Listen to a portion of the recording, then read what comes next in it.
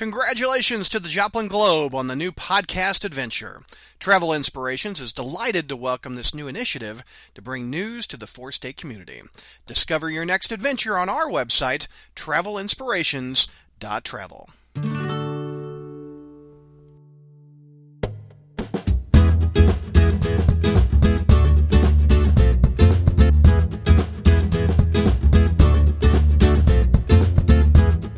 Hello, Globe readers. Welcome to In Case You Missed It, sponsored by Travel Inspirations. This week, we'll recap the 5 biggest local news stories from the past week. We'll also speak to Gene Cadieux of the Federal Communications Commission about why 2 local TV stations had to switch frequencies this week. That led to over-the-air viewers having to conduct rescans on their TVs. And now, In Case You Missed It, April 14th, 2019.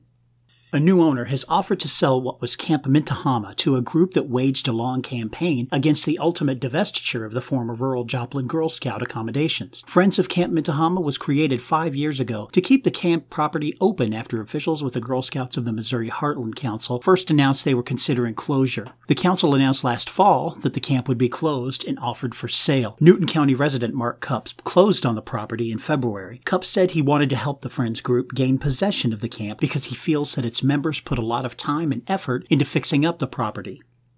Gary Cat Johnson, a local businessman and icon in Joplin's high school basketball history, died Tuesday in St. Louis at the age of 59. Johnson owned Cat Johnson's Auto Sales and Cat Johnson's Taste of the South restaurant. He graduated as Memorial High School's single-game, single-season, and career-scoring leader, as well as the Class 3A single-game and tournament scoring leader. He was part of the inaugural class of the Joplin Sports Authority's Hall of Fame in 2001.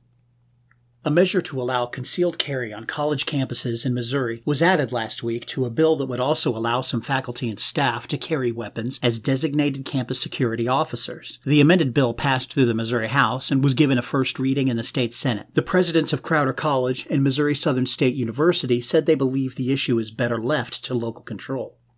Officials with Price Cutter last week announced plans to close the store at 1850 South Maiden Lane in Joplin. According to a statement from the parent company, employees will have the option to transfer to other Pyramid Foods-owned stores, such as a King Cash Saver in Carthage, or a Price Cutter location in Neosho or Baxter Springs. The Joplin location is to be purchased by James River Church. A location in Webb City that closed in 2017 will also soon be occupied and transformed into an antique mall. Finally this week, preparations for expanded wireless networks and services forced some local TV stations to adjust their frequencies, requiring over-the-air viewers to rescan for their channels. KODE and KSNF switched their signals to different frequencies. KOZJ, also known as Ozarks Public Television, completed the switch last year. KOAM, KFJX, and CW Network were not affected, but KGCS, the public access station based out of Missouri Southern State University, plans to switch its frequency in late May. When we come back, Gene Cadieux of the FCC will talk to us about how internet expansion forced those TV stations to switch. Travel Inspirations is a full-service travel agency in the 4 states with over 20 years of experience in planning group tours, company incentives, and leisure cruises. Joe, Nancy, and Wendy are eager to customize itineraries to make travel dreams come true. Travel Inspirations is exceeding your expectations and designing your vacation. Follow them on Facebook at Travel Inspirations Carthage or visit them online at travelinspirations.travel or call 417-526-4500. Welcome back. The FCC is in the process of auctioning off spectrums of radio frequencies for internet service providers to start developing 5G wireless connectivity. The sale is one of 3 components of the FCC's 5G Fast Plan, a strategy to expand connectivity across the country. So what does that have to do with over-the-air viewers having to rescan our TVs for KODE and KSNF? Why didn't we have to do that for KOAM and KFJX? Gene Cadieux of the FCC helped answer those questions. As the chair of the FCC's Incentive Auction Task Force, Cadieux was unable to address subjects outside of those auctions, such as how a return to Obama-era net neutrality would affect the FCC's plan. However, she explained why those frequencies are important for faster internet and how the change in frequencies could directly benefit rural areas across the 4 states area. Gene, thanks for joining us today. I understand you're in Washington, D.C. How's the weather up there? Spring has finally come and our cherry blossoms are out and in full bloom. So unless we have some of your snow and other things that are coming across the Midwest, we are in good shape. One of the things that viewers in the 4 states area will have to do if they want to keep receiving KSNF and KODE, they will have to physically hit the rescan command in their TVs. What is going on that their frequency needs to be reassigned? Well, Joe, important changes are happening to free over-the-air television in markets across the U.S., including, of course, Joplin. I'm sure viewers in your market have seen a couple of stations recently who have been airing crawls, those text messages that go across the top and bottom of a TV screen, or public service announcements and other announcements about a frequency change for viewers. Importantly, for those stations, the channels that viewers use to watch them are not changing, but if a viewer has a free over-the-air antenna and watches TV using an antenna as opposed to a cable or a satellite subscription, viewers will have, as you say, have to rescan their TVs in order to be able to continue to reach those viewers. Viewers who are cable and satellite subscribers will not have to do anything, even though they will see some of those announcements on their screen. This is happening because the FCC is, one of our missions is to make sure that we use our nation's airwaves, which are a scarce resource, as efficiently and effectively as possible to meet the needs of American business and American consumers.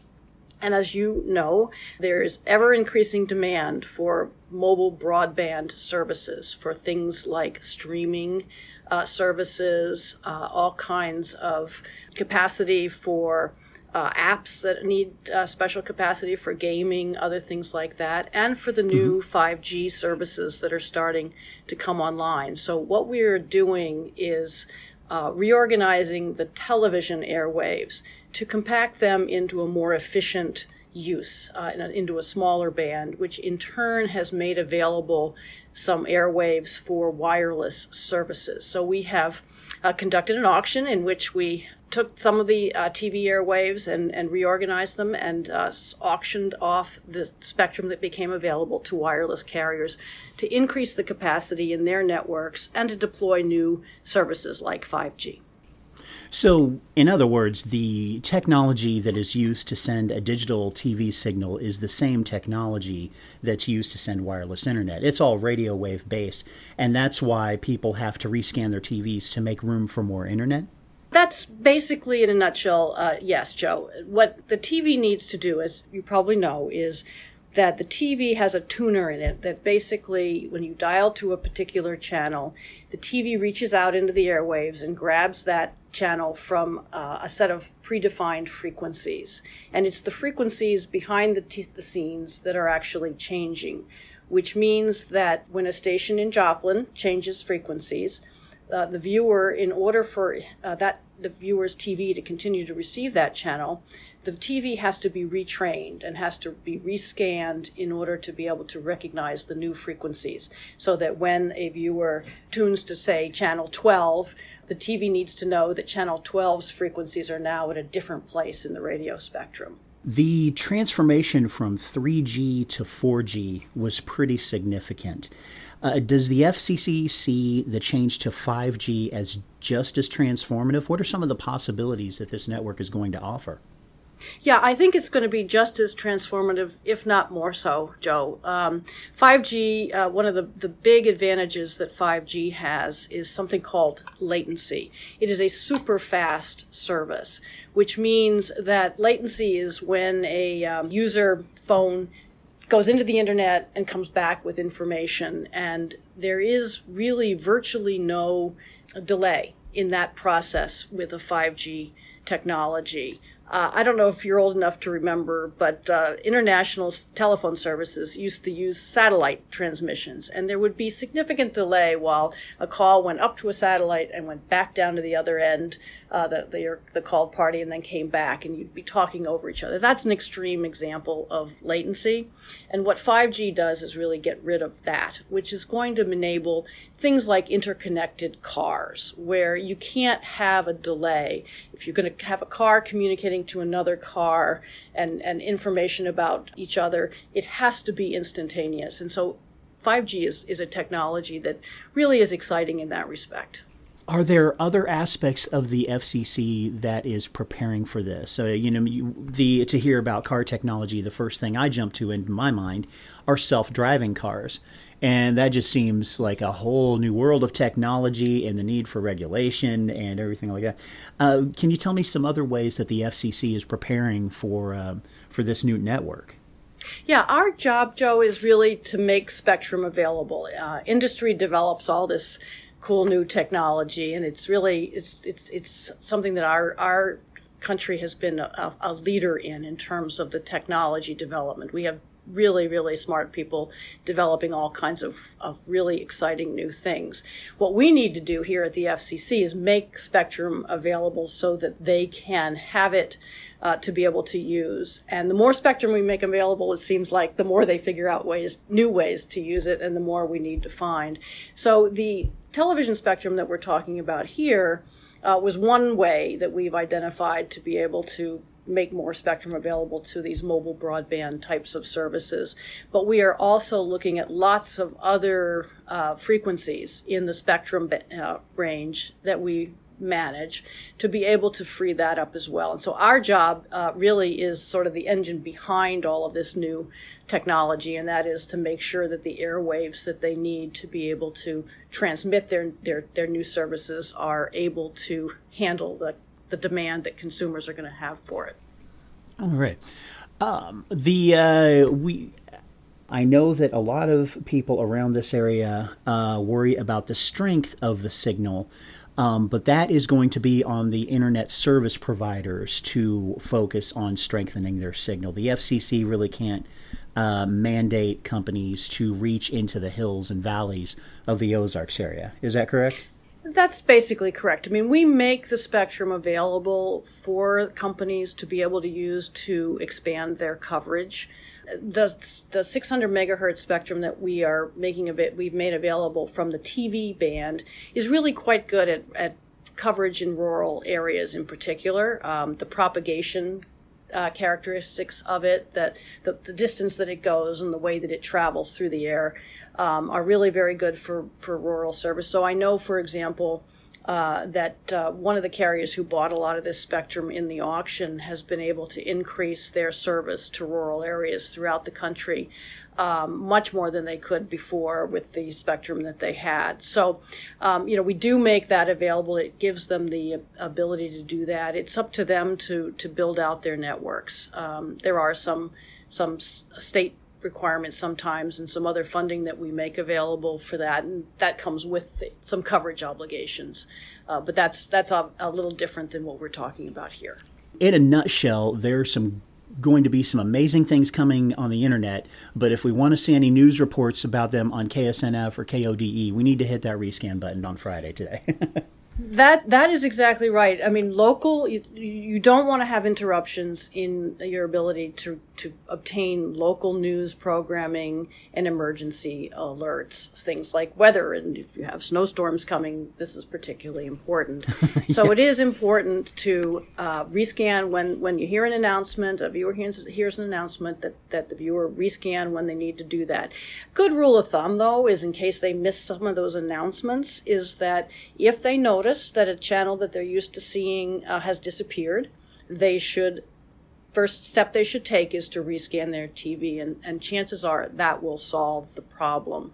But let me just say, separate and apart from that if you use an over-the-air antenna to watch free TV, it's a good idea to rescan once in a while, even separate and apart from this transition process.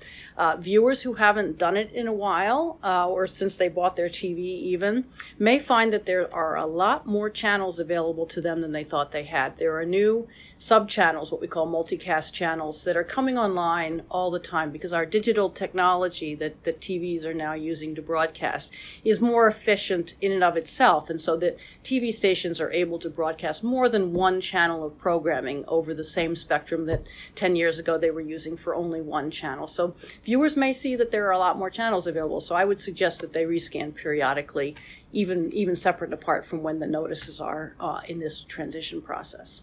Yeah, KODE and KSNF both have several of those stations, and from what I understand, the same rescan will pick up all of them in the same part. Okay, and it will pick up any other channels from other stations who aren't transitioning that maybe the viewer's TV hasn't yet learned to recognize. So it may find channels completely unrelated to those two stations that are available for free that the viewer didn't know about before they rescan the TV.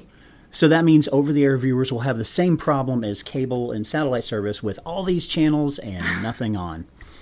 I don't know about that, but yes, they'll have more options. All right. Jean, thank you for joining us today. I appreciate your time, and thanks for your help with this issue. Thank you, Joe. Thank you for having me. Our thanks to Jean Cadieux, who said that anyone still having issues with the rescan or who needs more information can visit fcc.gov/TV rescan or call 1-800-CALL-FCC. And that will take care of this week's In Case You Missed It, sponsored by Travel Inspirations. As always, you can read more about all of these stories and more on our website, JoplinGlobe.com. Our experts in our subscriber services department will tell you how a subscription has never been more affordable or valuable than right now. Call us at 417-623-3480. Thanks for listening. I'm Joe Hadsel, and we'll see you next week.